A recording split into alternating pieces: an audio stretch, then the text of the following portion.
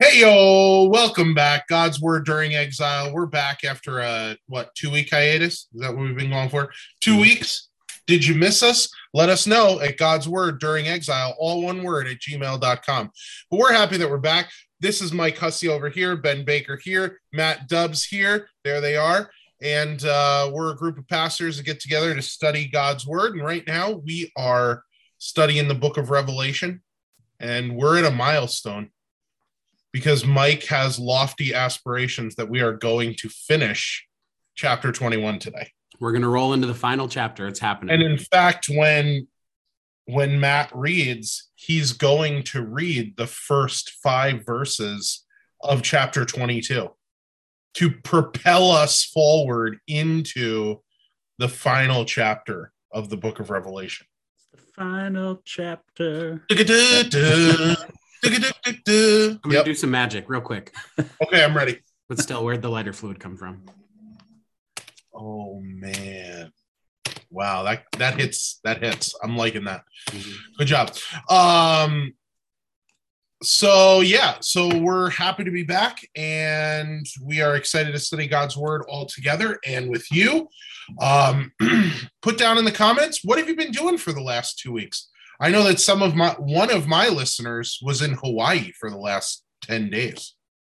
So now when she gets back, she got back last night. And what is she welcomed back with? A new God's Word During Exile. What could be better from coming home from Hawaii than to bask in the gospel? Yeah, that makes it worth coming back, right? I would think the gospel in Hawaii would just probably be better. I don't know. I mean, is that a feeling that you're going off of, or is that... It's not like you can watch us online from Hawaii, right? Right. Yeah. Man. Let's have an episode from Hawaii. How about that? That's a deal. And if you'd like to help support us getting to Hawaii, we don't have any way of you sending us money other than mailing it to... And we also have no way of getting there without your help. So it's true. It's so true.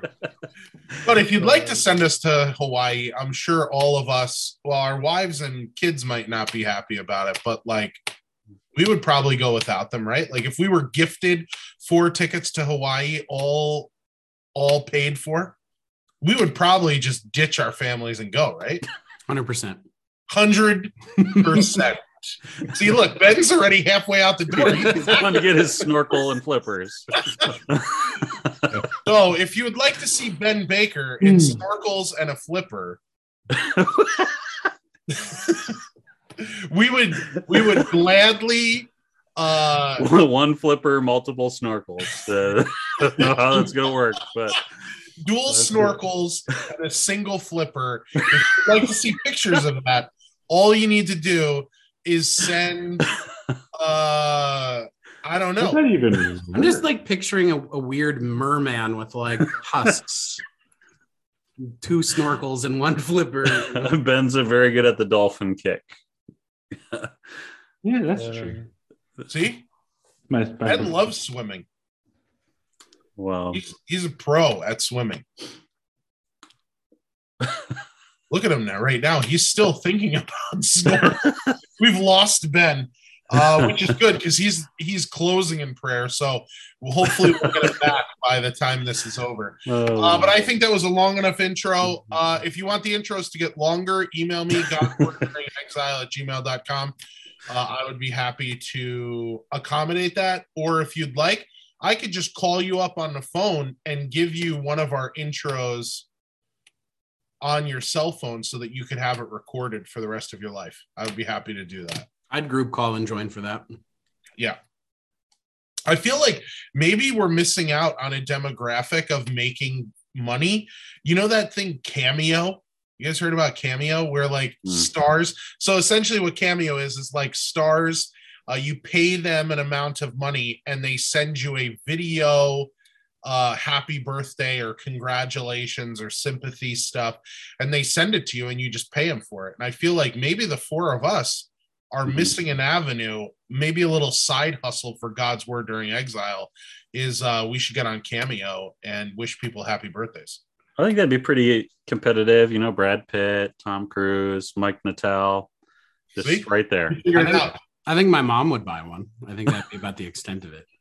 I would like to let you guys know that while I was at Penn State, I was in an all-male a cappella group. We were As Good As It Sounds. That's not the name of the group. The name of the group was called Dreamers, but it was as good as we were. And we had a fundraiser that was like a dating auction. All right. One of the individuals who was part of the dating auction was yours truly. Okay. Wow. But another person who was on it was the now NFL star kicker, Robbie Gould. You will never guess who went for more money. Robbie Gould. No, me. Wow. Mistakes were made. So I knew it. I knew it. I look at him play and he makes kick after kick. And I said, but yet in a dating auction, I still went for more than you. Granted, if we did a dating auction now, he would probably just crush me into oblivion. But we're not talking about that. We're talking about way in the past, in my prime. Well, when you got the voice of an angel. Yeah, but we need proof of this quartet. So why don't you provide that for us here before too long? Ding dong dealio. Why don't Mike, you open us in prayer? After the prayer, while Matt's reading, I'll find a video of me singing. All right, sounds good. Let's pray. Father God, thanks for today. Lord, thank you for this opportunity to once again jump into your word and hopefully finish off chapter 1 of Revelation. Lord, thanks for the blessing that it's been to study your word together so far. And I ask that you would just bless us again through your word. Show us our sin, bring us to repentance, point us to Christ, Lord, and strengthen our faith. By your word, ready us for your service. We pray these things in your holy name. Amen. So today we are going to be reading the end of Revelation 21 and the beginning of chapter 22. So if you do have your Bibles, you can open to Revelation 21, 22, and then we'll read all the way through verse 5 of the next chapter. And I'm reading from the New American Standard Bible today. This is the word of the Lord. I saw no temple in it, for the Lord God, the Almighty, and the Lamb are its temple. And the city has no need of the sun or of the moon to shine on it, for the glory of God has illumined it, and its lamp is the Lamb. The nations will walk by its light, and the kings of the earth will bring their glory into it. In the daytime, for there will be no night there, its gates will never be closed. And they will bring the glory and the honor of the nations into it. And nothing unclean and no one who practices abomination and lying shall ever come into it, but only those whose names are written in the Lamb book of life. And now chapter 22. Then he showed me a river of the water of life, clear as crystal, coming from the throne of God and of the Lamb. In the middle of its street, on either side of the river, was the tree of life, bearing 12 kinds of fruit, yielding its fruit every month. And the leaves of the tree were for the healing of the nations. There will no longer be any curse, and the throne of God and of the Lamb will be in it, and his bond servants will serve him, and they will see his face, and his name will be on their foreheads. And there will no longer be any night, and they will not have need of the light of a lamp, nor the light of the sun, because the Lord God will illumine them, and they will reign forever and ever. Here ends our reading. Thanks be to God. All right, you guys ready? Yeah. Brace yourselves. Seeing as you're getting proof of this, maybe you should sing the last line of that we read. You know, ties into the all of it. I'll think about it. I'll think about it. Okay, here we go. Ralph, here it is. I've hungered for your touch. The lines of the sea, riverside, wait for me, wait for me. I've hungered for your There you go. Where was Wow, Robbie the Gould? Dreamers. And I'm sorry, Now I can ladies, stop but it. he is married. There you go. But where was Robbie Gould though? Proof. He's not in the group with us. I'm Oh. saying we were in a dating auction, and one of the people to go in the dating auction was Robbie Gould, and then it was also me. And there you go. No competition. Not when you got a voice like an angel right there. It is. Are you impressed, Ben? Are you not entertained, Ben? Totally. Wow. And just glares. All right. So the last week we recorded, a couple weeks ago, we finished by talking about how verse 23, where it talks about the city having no sun or moon, that isn't really an astrological sort of description of what's going on, but instead more about being in the presence of God and in the presence of his glory, right? But that theme of light and it always being light kind of continues through our whole section, what we read in 21 and also what we read in chapter 22. There's another thing, I think it was in verse 25, that I wanted to kind of pull out just because it connected to the last thing we talked about and see what you guys think.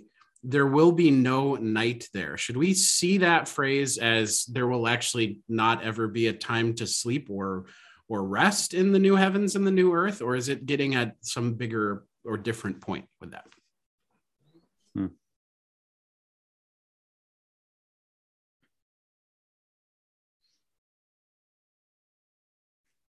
You stumped me.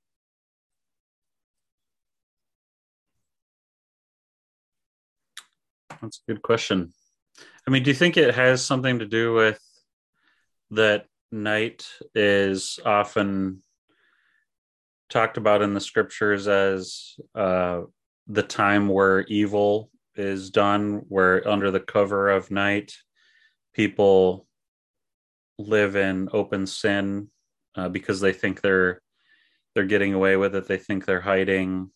And we know naturally that's the time people tend to go out and, drunkenness and carousing and whatever, a lot of crime and nonsense happens at night. So it's something we know from experience in this world too, but the scriptures talk about it that way. Do you think that's kind of what it's getting at, that this is a picture of a place of, righteousness, upright walking, not living in sin? Yeah. That's what Ben's thinking there. I need need a thumbs up. So. Confirmation from Ben, because that's what I was thinking it was describing too. Kind of that play on light and darkness happens kind of throughout scripture, talking about righteousness and wickedness. And so I think that's more of what's going on.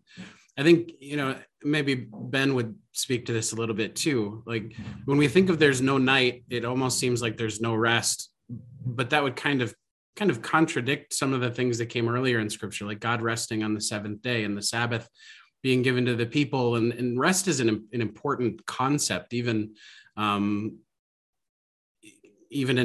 lots of things. So I think that's not what we're looking at. Instead, there's not going to be any wickedness or evil, right? And there's nothing sinful about needing sleep. So God created us. So there wouldn't be any. It's not as if sleep was something that came after the fall and as a result of sin. And certainly what changed was the fact that we wear out in a different way because of the sweat of our brow, fighting the thorns of the ground, and women having pain in childbirth and all the struggles that come with the fall and the curse. And so the level of exhaustion and stuff that we experience from all of those troubles is a different thing than how we were created. But but certainly the cycles of the day and God planning for us to rest is good and not necessarily connected, and it's not connected in every way to the fall. So again, there are certain things where we need extra rest or we have extra weakness because of the fall and the curse. And those things will be done away with.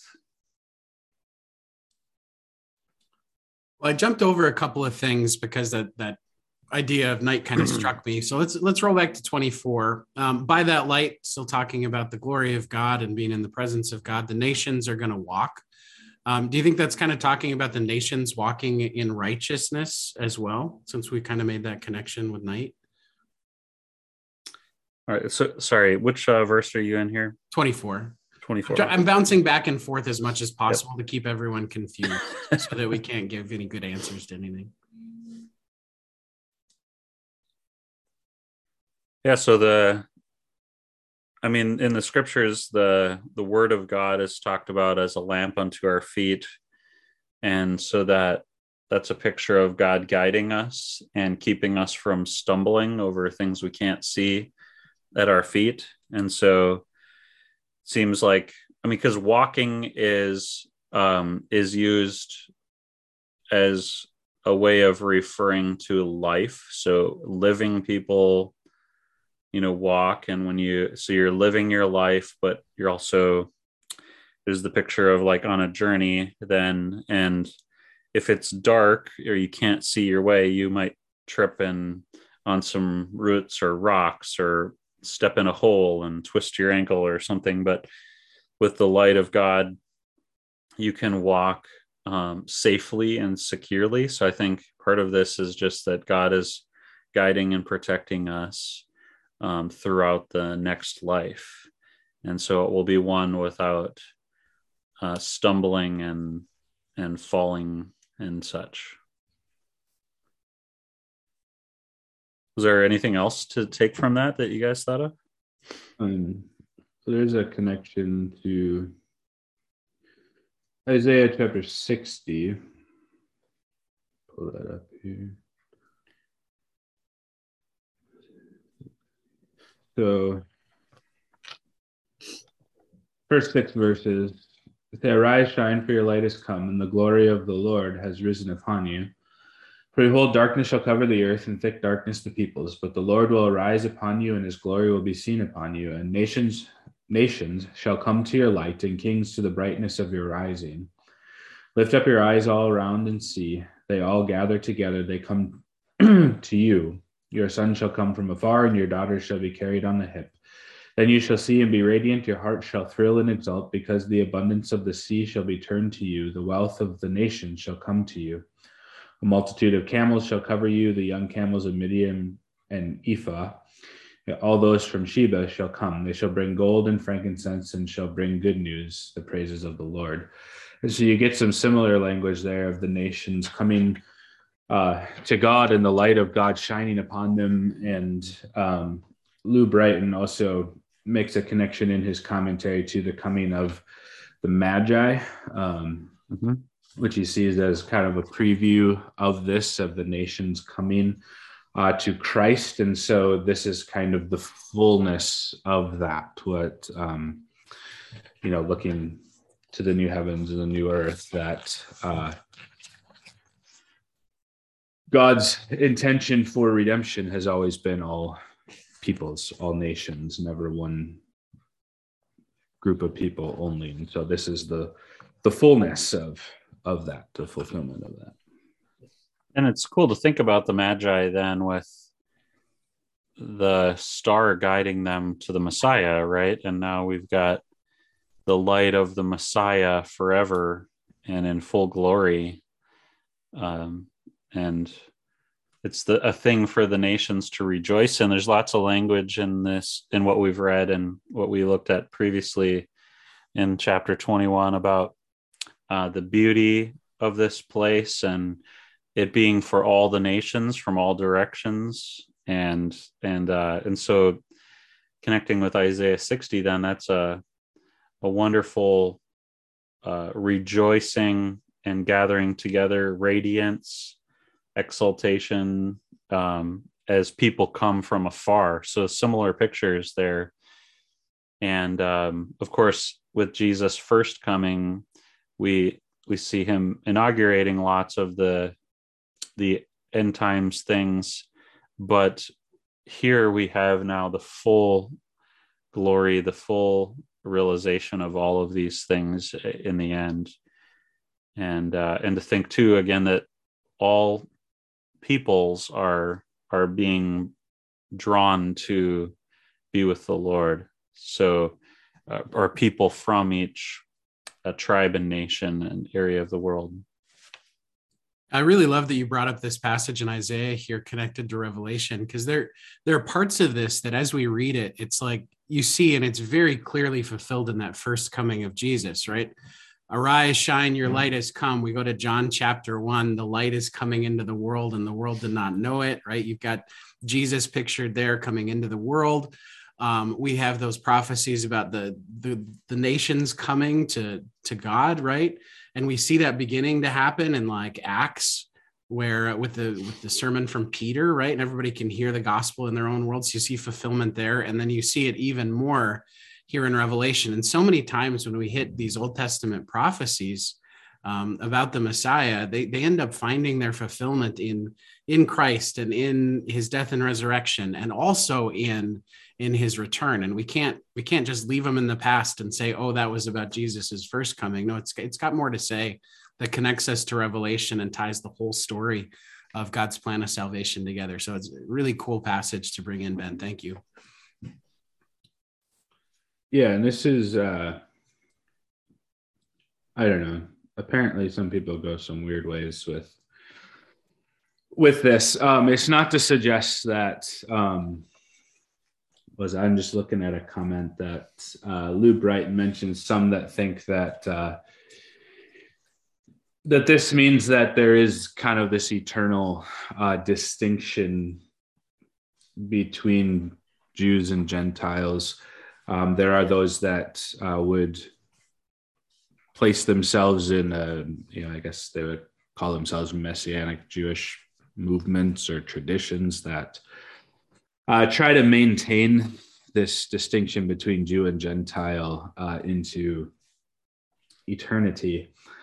And this is just really utter foolishness. The distinction was only there for the purpose of bringing Messiah. Okay, it was never really truly about that, as we've talked about numerous times. Just as, we see this kind of reversal, all the time, right? And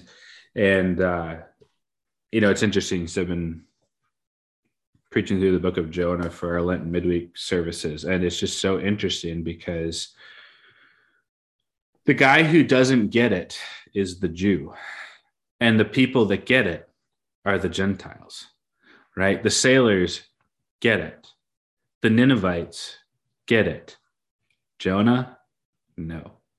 He's the rebel. He's the real evil in the text that God is seeking to save Jonah from himself, right? So here you have Jonah, who has this great, tradition of, God gave to his people specifically the law and Sinai. He gave them the sacrifices and so on. Like God gave them, more revelation of himself than he gave the rest of the world at that time. And he doesn't get it.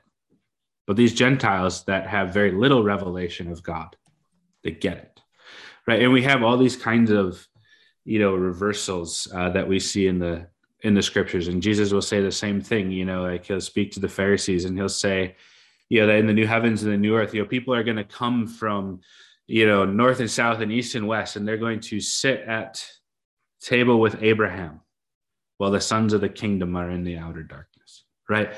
So it's not about what's my bloodline, right? So John is certainly not describing by these terms some permanent remaining distinction between Jews and Gentiles. But we remember that in the new heavens and the new earth, we are, all these nations. Again, John has already used that language earlier, right? The great multitude that no one can number, people of every tribe and language, nation and tongue, are the New Jerusalem, are the people of God, are the city of God, right? And so, and this would again, doesn't matter what your bloodline is. Others have gone in other weird directions too, and trying to say this is universalism, like, oh, this just tells us that everyone is going to be saved.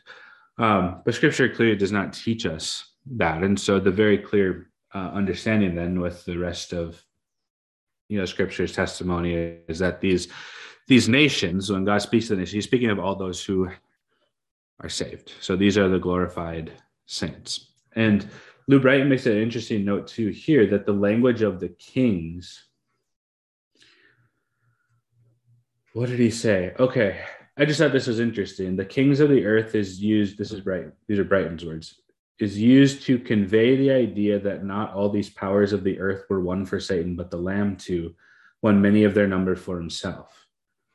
So that's just really interesting thought, because we probably would tend to think that typically, the powers of this earth, those in authority and so on, will typically be those that are used by Satan or allied with him, and against God is Christ. But Brighton is suggesting that the language here is used that just to tell us too that there will be those among those who are saved will be kings and emperors and rulers and so on and so forth. And this fits pretty well too. You think when God is speaking to St. Paul and he tells him, you're going to go and testify before kings and emperors and all this stuff, and yes, he shows Paul how much he's going to suffer for the sake of the gospel, but it just kind of makes you wonder, what did finally happen to some of those guys, like the various Herods and whatnot, that heard St. Paul preach?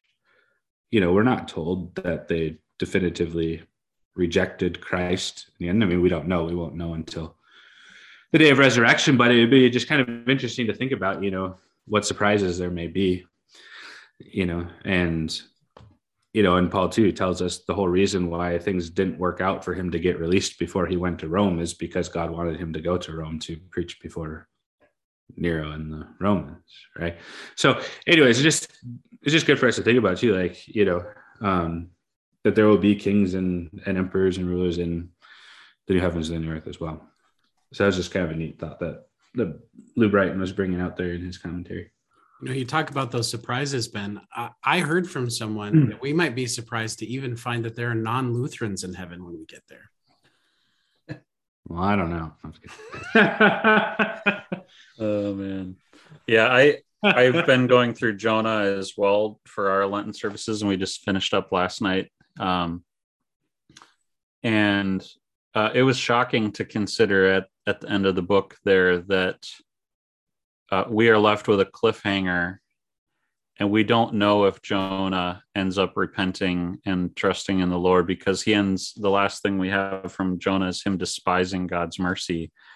And when the scriptures tell us when we don't forgive the sins of others, God doesn't forgive our sins, because that shows our pride and our lack of repentance and faith. And so Jonah is left in the record there with his situation in his heart and between him and the Lord unresolved. And really we are left with, like Ben said, thinking that he is the real evil that needs to be dealt with at the end of the book. And ironically, then the people he doesn't want to forgive are maybe the ones that we're going to be meeting in heaven, the Ninevites.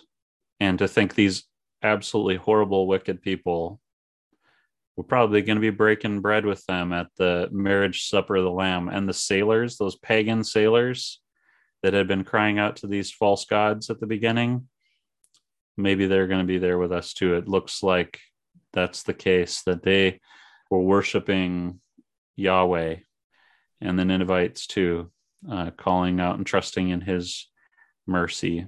And so unexpected. And it's honestly kind of alarming too, as not just a church member and one who claims to be a Christian, one of God's people, but even as a pastor, like the New Testament prophet, right? It's a wake-up call for us as pastors too, to realize that just because we've had God's word and just because we've preached God's word and said, "Thus says the Lord," doesn't mean that we are okay. just because of those things. We actually need to be living in repentance over our sins and trusting in the mercy of God and his forgiveness. Because without that, we are not only angry, bitter people, but we are also at odds with God. And if we resist his mercy and despise it, then we do not have it. And I wonder if a lot of what like considering all these kinds of things, maybe the real surprise could be that we are there. Right. Because we tend to think, like you mentioned, the Ninevites, the Assyrians, and yeah, by earthly standards, and so by any standards, yeah, they were a very cruel and wicked people. But again, like thinking about Jonah, it wasn't those cruel, wicked people that really were the issue. The real evil in that account is the evil in Jonah's heart. And we are all Jonahs, right?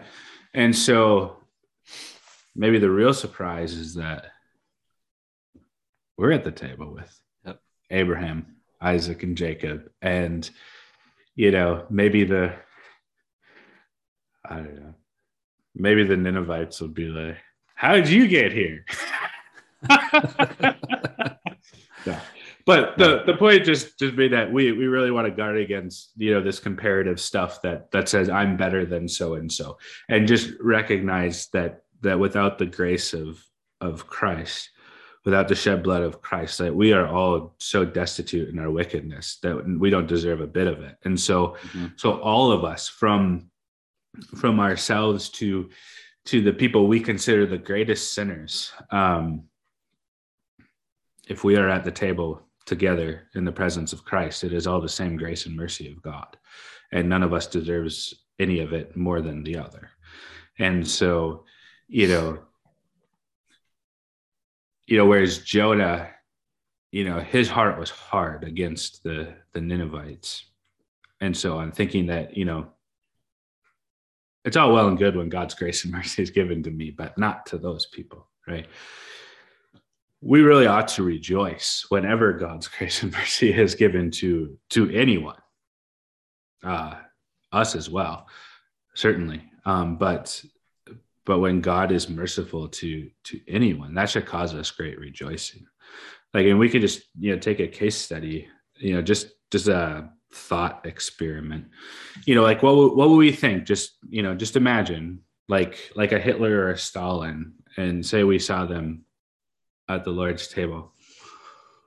Just think about that. Would that be a cause for rejoicing? Or if say we discovered, just purely hypothetical, maybe we discovered an account, where they confessed their sins and repented and trusted in Christ before they died, right? Just as a thought experiment. What will we do with that? Will we be like, oh, they don't deserve that? Or will we say, what a gracious and merciful God. Praise God that he saved Hitler and Stalin and me. Right? So just, we don't want to get into the comparative stuff where we imagine ourselves less sinful in God's eyes, or somehow more deserving of his grace than anyone else. Yeah, we got to resist that thinking that, somebody else needs to hear this message and repent. Somebody else is the one that needs God's mercy. The sinners, the real sinners, they're those other people. No, it's me. Right. It's nice. You guys pulled it full circle. You rejected universalism and showed that God's grace is for everyone. And Ben made the bold declaration that Hitler's definitely in heaven. So we can just move on from there and just see what happens with that. We're going to be so popular. And how ironic that the Jew amongst us is the one to make that argument. No. I never said definitively. No. I just said we don't know. I said that you said it definitively. But even with that, should we not hope that that's the case? Right. Even just in that illustration, right?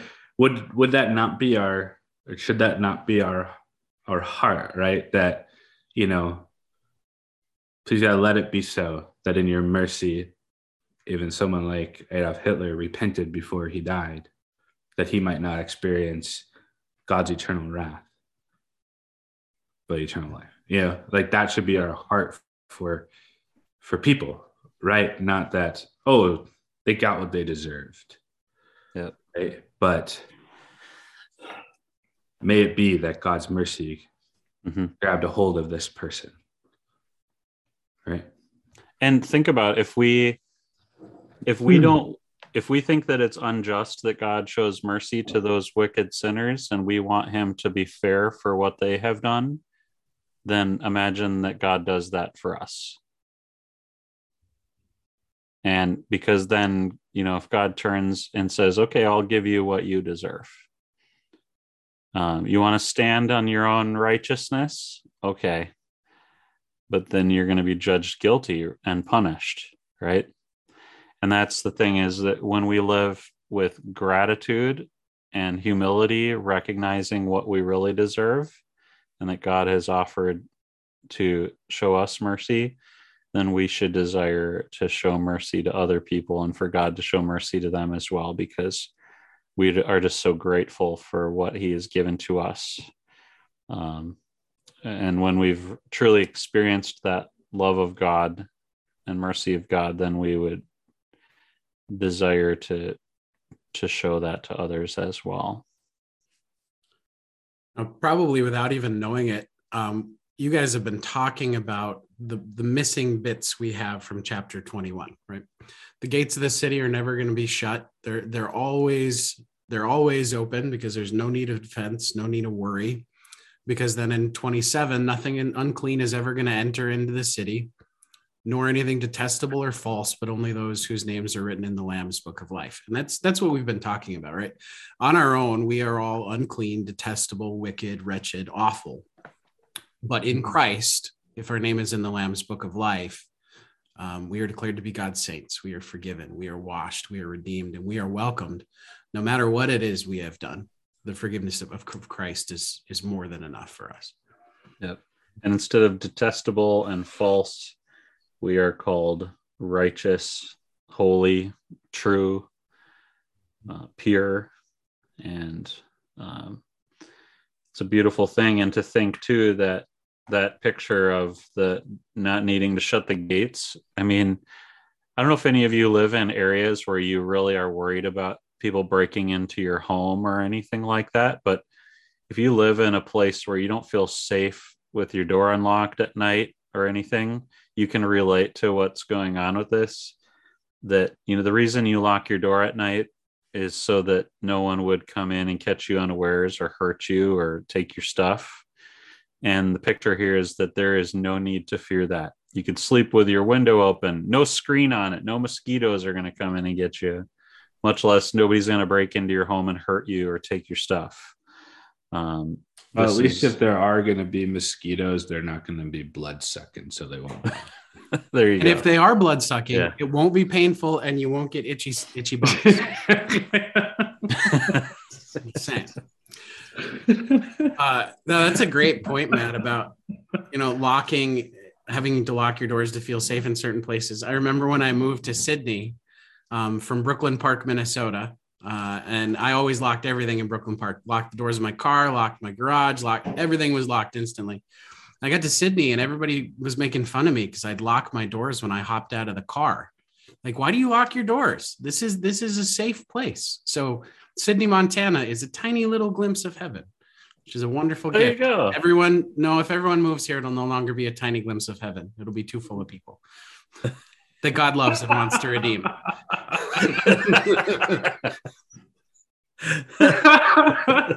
Totally full circle. Yeah. It's like, it's the best. It's paradise, but nobody else come. You're not invited. Yeah, because all the good people are already in Sydney, so nobody else go over there and ruin it for them. That's a very Montana attitude I just displayed, isn't it? Well, I I think the miraculous has happened, my friends. I think we finished chapter 121. Unless anybody's got anything else to add, we got 20 minutes left. So if you can fill it up with chapter 21, we won't have quite finished it for the day. Well, I just want to encourage you at that last line of the chapter that your name gets written in the Lamb's Book of Life when you have faith in the Lamb of God, Jesus. And this is actually a wonderful thing that shows us that we can actually have assurance of salvation, even in the midst of a troubled world, that we still struggle with sin and temptation and falling on our face and all of these things, or we might question whether we're really saved or whether our future is secure in God's hands. But we're told that when we put our trust in Jesus, our names are written in the Lamb's Book of Life. So then whatever comes in our future, or whenever the Lord takes us home, we can be assured that our name is in there by faith. And so then we don't need to fear what is to come or to meet the Lord. And we don't need to worry about him scrutinizing us and looking at us, because there is no condemnation for those who are in Christ Jesus. If your name is written in the Lamb's Book of Life, that means you are seen as pure and clean and true and righteous in God's eyes because of Christ. You're clothed with Christ, and God will not condemn you on that day. And if any of you have not trusted in God before, or are worried that your name isn't in that book of life, you are being invited in the book of Revelation to put your trust in Jesus, the Lamb of God, who has paid for your sins, and you can have your name written in this book of life as well. And there's a little bit of encouragement too from the letter to the church of Sardis in Revelation 3:5. To the one who conquers, and if you remember, the one who conquers is the one who has faith in Christ. He will be clothed in white garments, and I will never blot his name out from the book of life. I will confess his name before my Father and before the angels. Such good news. All right, well, let's roll into... Is this for real? Is this for real right now? Yeah. We're moving into the last... Guys, we're moving into the last chapter. You did good, guys. And everybody giving yourself a pat on the back. I think I speak for us all when I got this message from Shia LaBeouf, too. He told me to play this for all of us. Here it is. Oh, thanks, Shia. Did you go to Penn State with Shia LaBeouf, too? Did Shia LaBeouf go to Penn State? I don't know. I can definitively tell you that in an auction, I would go for more than him as well. Yeah, not even Shia could beat you in that. Didn't you go to Penn State with somebody famous other than Robbie Gould? I don't know. In the music program? Maybe a girl or something? I don't know. I don't know what I'm talking about. So I think maybe what you're referring to is Anne Hathaway. That's what I was going to say. Anne Hathaway was in all-state choir with me for a number of years when I lived in New Jersey. Like I've sung with Anne Hathaway. My wife actually just gets she's probably in the bedroom dry heaving that I actually told that story, because she absolutely is just like, you tell that story too much. And I actually haven't told that story in a while. I know how much Lindsay loves that story. That's why I brought that up. Yeah. Mm-hmm. Yeah. Are you trying to block us from actually going into the last chapter? Or should we talk about? Yeah, this is my filibuster. This is my trying to filibuster us into going into the last chapter. No, I'm just incredibly happy. I mean, this has been over a year, right? It hasn't been 2 years yet, but it's been over a year. Mm-hmm. Year and a half. That we've studied this. Probably. And it's been good. It was September to September would have been a year, and now we're coming up on April. So yeah, probably about a year and a half. Amazing. We did it, guys. So we should try Romans next. It should take us about as long. So we have we're now going to enter the garden again, right? It's coming back full circle here, right? So we started in the garden in Genesis. Now we're coming back to the garden. All right, let's talk about it. Chapter 22. The angel showed me the river of the water of life. I have a sneaking suspicion we're not getting any farther than that today. Well, we got to talk about the tree of life too. Well, that's not in the first verse, Ben. So, okay, you talk about what it's part of the first sentence. It'd be better if I just take the reins off, let you do your thing. Oh no, I was just, it all kind of goes together, because we have that water of life, as you mentioned. Jesus speaks about giving us living water, right? And it will, becomes a spring of water, wells up into eternal life. So that makes a nice connection there. The brightest crystal, pure water flowing from the throne of God. Oh, hopefully we're back here. And it's so interesting. So the river flows through the middle of the street of the city, right? And on either side of the river, the tree of life, with its 12 kinds of fruit, yielding its fruit each month. And so it's interesting because we maybe think of the tree of life from the Garden of Eden as maybe just kind of sitting somewhere in the garden, right? Singular tree. This kind of gives the idea that I don't know, like that this tree has kind of grown up on both sides of the river, right? So that you have the tree of life on either side. And it's just kind of a neat thing to think about. The 12 kinds of fruit, you can talk about that too. But I just thought that was kind of neat. So you have the river, the water of life, you have the tree of life, and now there's no more angel with a flaming sword, right? Blocking the way to the tree of life.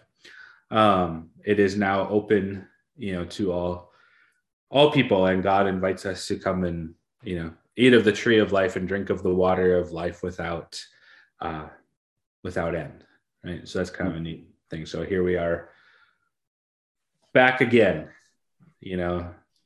paradise lost, paradise regained, right? This reminds me of Psalm 1 as well. And to think about even the source of the tree of life is the river of the water of life, it seems. And when we think of in Psalm 1, the righteous people are the ones who are trees planted by, the stream or the river of water. And we've got roots in the stream, and that's a picture of the word of God giving us life and sustenance. And here we see the same imagery being used for eternal life. And the one who believes in the word of God, particularly the gospel of Jesus Christ, has life forevermore. And you're sustained and everything eternally through the word of God. And it's wonderful to think of the fact that we are even given that now. Those of us who trust in God's word, we have our guarantee of this but it will last forever. Yeah. Is it just kind of interesting to think about it? Like how many, myths and legends and stories do we hear about, people searching for the fountain of youth, right? Or trying to find immortality in the things of this world. And here we have it, essentially, the fountain of youth, right? The water of life, the tree of life. And here it is found in God's garden through God's redemption, not to be found anywhere, on this earth, this side of the resurrection, but that which has been sought after, or, at least we have in myth and legend that kind of speaks to that longing for eternal life that we have kind of built into us, right? We kind of have this natural sense that mortality isn't right. You know, but here it is. Here's the true fountain of youth, the river of life, the tree of life, the source of everlasting life. Just kind of interesting thing. So it's I haven't really paid attention to this before you really drew our attention to the fact that this tree is growing on either side of the river. That's such an interesting picture. There's a similar reference in Ezekiel 47, but there are mentioned multiple trees on either side of the river. But here we have one tree that's on both sides of the river. And I should go out and take a picture of this tree that's near my house on a farm. And Just it take actually, us out right now. Just take us out right now. it's Let's it would go. take me too long. The episode would be over. But the tree is like its roots and its base is over both sides of this stream or whatever. It's pretty cool. See it alongside of the road sometimes. So I should try to get a picture of that and post that for you guys. But are you trying to say that Iowa was where the original Garden of Eden is, and that's a remnant? Yeah, you should all come here because this is where we're going to be gathered anyway. And unlike Mike with Sydney, I do want you to come and join me. Yeah, but I don't know if there's anything about that picture that we're supposed to gather. It seems like one singular tree on both sides of the river, but that's an interesting picture. Yeah. 12 kinds of fruit. What do you make of that? Apples, oranges, pineapples, mangoes, papayas, durian, pomegranates, durian. Definitely durian. You think that durian tastes the same in heaven as it does here on earth? Or do you think that gotta taste better? Of a durian I think I mean, it's still going to taste good, but it's not going to cause those burps that smell like death. Definitely gotta taste better. Well, yeah, I definitely can't have the death scent. That would be entirely antithetical to the new heavens and new earth. Yeah. How is it that we've gone this long and talked about the river of the water of life and no one has said baptism? Baptism. You know, it's interesting you point that out because we also read about in verse 4, his name will be on their foreheads.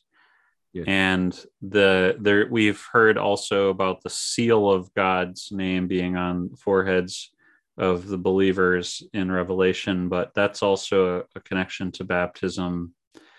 We usually it's not by accident that we make the sign of the cross on the forehead of the baptized. Yeah, as we put water over someone's head, whether they're dunking or whatever, sprinklings, cupping water over it's always going over the head with the name of God being placed on the person. And we see that, you know, the scriptures tell us that in baptism, not only is faith granted, but so is the Holy Spirit, and you're sealed with the Holy Spirit.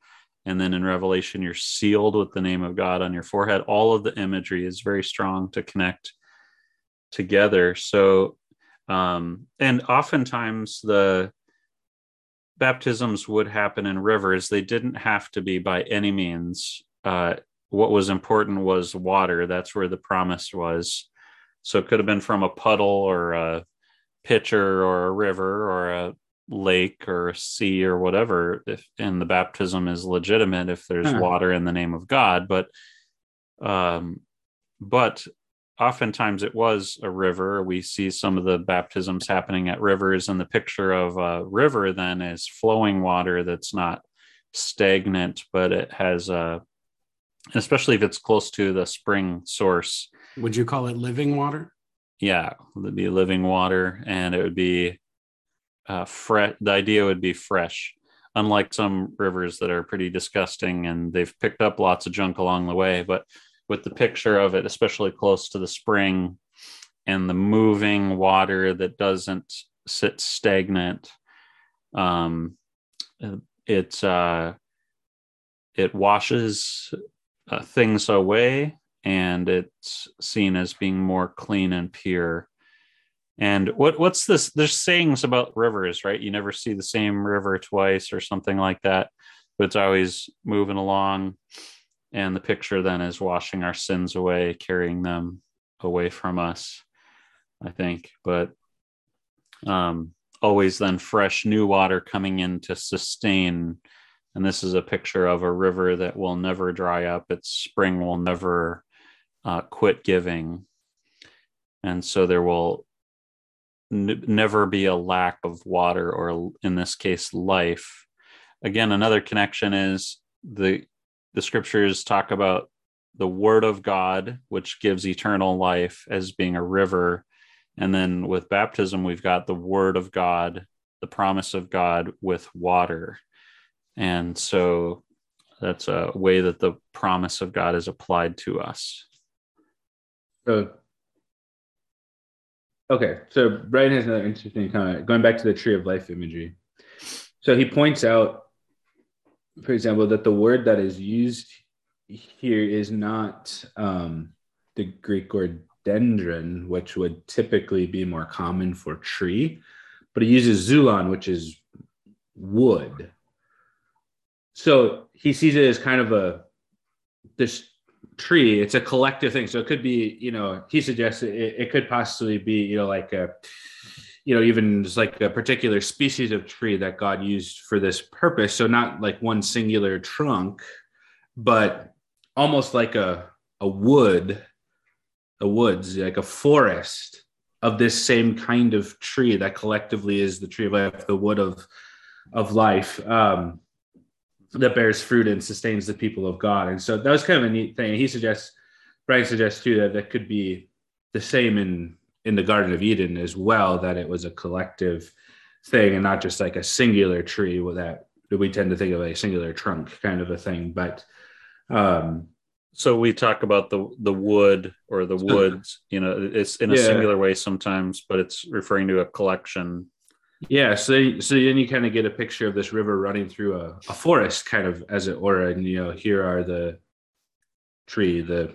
forest of life, as it were, and you got all the producing the fruit, and so he talks about, the 12 fruits according to each month, and the leaves of the tree are healing for the nations. And it just is like that would tie into all the other 12s that we've had and so on, kind of this picture of perfection when it comes to the people of God and so on. And it's interesting that, Matt, you mentioned the Ezekiel passage before, but we want to make sure we make that connection of what Ezekiel is talking about, because some people will say, Ezekiel is talking about a new rebuilt temple this side of the resurrection. I tell you about, like physically located in, geographical Jerusalem, this age.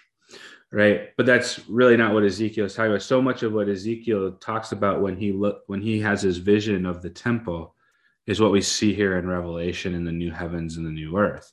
So Ezekiel sees very similar things, such as a river running from the temple, from the throne of God, as it were, from his presence, right? And we see that right here in Revelation. And Ezekiel has, as Matt mentioned, those trees that, serve the same purpose as the tree of life here in Revelation. And so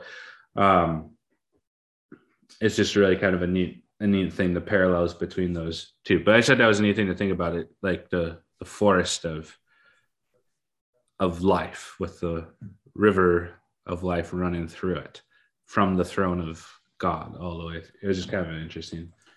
So are you trying to say that tree by my house is not legit and this is not the Garden of Eden?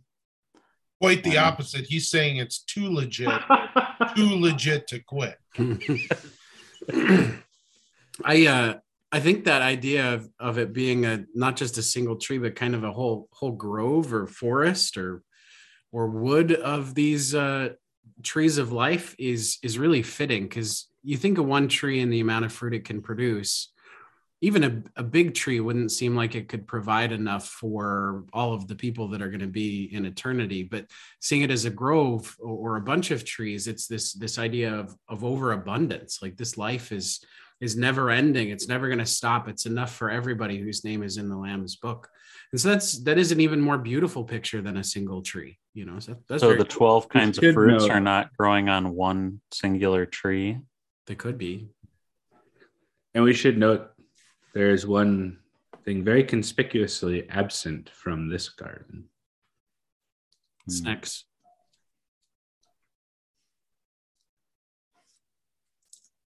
Something that's there in the first garden that's Snakes. not. No. Flying snakes. Another tree. The tree of snakes. The tree of Sorry, man, I'm knowledge pretty of sure good that and next will- evil. We'll be in the new heavens and new earth, probably. Yes, the tree of the knowledge of good and evil is not present in this garden, and that is good news for us, right? Are you saying you think we'd still struggle with that? I'm saying that if it was there, it would not be good news for us. Yeah, we already saw how that went. Building off of not just from its absence, but building off of the sense that Scripture gives us of the new heavens and the new earth, is that in that new heavens and new earth we will be confirmed in righteousness, which means there's no possibility of another fall into sin, which is good news for us. Very good news. So, So can I just point out one last thing? Because I don't know if we're going to try to start at verse 6 next time, but I don't want to miss this. snakes will be in the new heavens and new earth. Just get No. Spiders. But in verse But they 4, won't crawl on their bellies. They'll be flying cats, snakes. maybe. Matt, you just have to deal with it. There'll probably be cats. You'll probably be really good friends with a cat in heaven. Oh, So cute. what well, if it cats just won't be rests on your evil shoulder anymore. the whole So, time? but you know, it does say there will be No pickles. no longer will there be No need to anything preserve accursed. So cats will not be there. No longer will there be anything accursed. Yeah, we won't need Verse the 3. preservations. There won't be pickles. Matt, we're going to be saved. Saved from pickles. Is Wait, this you what you guys wanted don't to like talk about to pickles? close things up? This is You don't not like what I was pickles? trying to talk about. Well, So okay, What about charcuterie? I do not like shelf stable pickles. There are pickled things that I love, just not shelf stable pickles from cucumbers. All right, back to bed. Sorry, Matt. Take us Okay, home. I need to gather myself. All right. No, but in verse 4, we heard about that his name will be on their foreheads, or our foreheads, all of us who believe. But let's not skip past the first half of that sentence. They will see his face. And this is such a wonderful thing, because up until this point, we have not been able to see the face of God and live, because we are sinful people and we can't be in the presence of the holy God. And anytime that God has appeared in the scriptures to sinful people, he's always had to be veiled and to be hidden in something like the burning bush or a cloud or, a pillar of fire or whatever. And now at this time, we will all get to see him face to face, and there will be no fear in that either. There will be nothing but love. And again, like God had walked in peace with Adam and Eve before they fell into sin, so we will be able to be in his wonderful, blessed presence. No fear, no shame, no guilt over sin anymore, because there will be no sin, and we can just enjoy all the goodness. Is that not what St. John tells us in his epistle? Yeah. 1 John 3. Beloved, we are God's children now, and what we will be has not yet appeared. But we know that when he appears, we shall be like him, because we shall see him as he is. And everyone who thus hopes in him purifies himself as he is pure. There you have it. Perfect. St. John is consistent with himself. Imagine that. Well, Ben, will you close us up in a word of prayer? Yeah. Let's pray. Heavenly Father, thanks for this day that you've given to us, and thanks that we could spend time studying your word. And we just ask that you would continue in your grace and your mercy to make our sin known to us, that we may confess that sin and be forgiven by you. And we thank you that we have this blessed hope of the new heavens and the new earth, that one day we will be able to drink from the river of the water of life and eat of the tree or the forest of life, and that we will be able to see you face to face. And so we look forward to that day. That is our blessed hope. And in that hope we pray, come quickly, Lord Jesus. Amen. Amen. Amen. Thanks, guys. Then next week when we gather, we should start with you explaining to us the bayou of forgiveness that you just mentioned in prayer. Mm-hmm. You said something about God's forgiveness, or something about we thank you for the forgiveness by you. So I'm wondering if you could explain this bayou of forgiveness a little bit more. I don't know. I think that was kind of a slip, but that was actually a secret place that only I know about. That really because of your shared Hebrew heritage. Is that where the Ark of the Covenant is, Ben? The bayou of forgiveness? Maybe.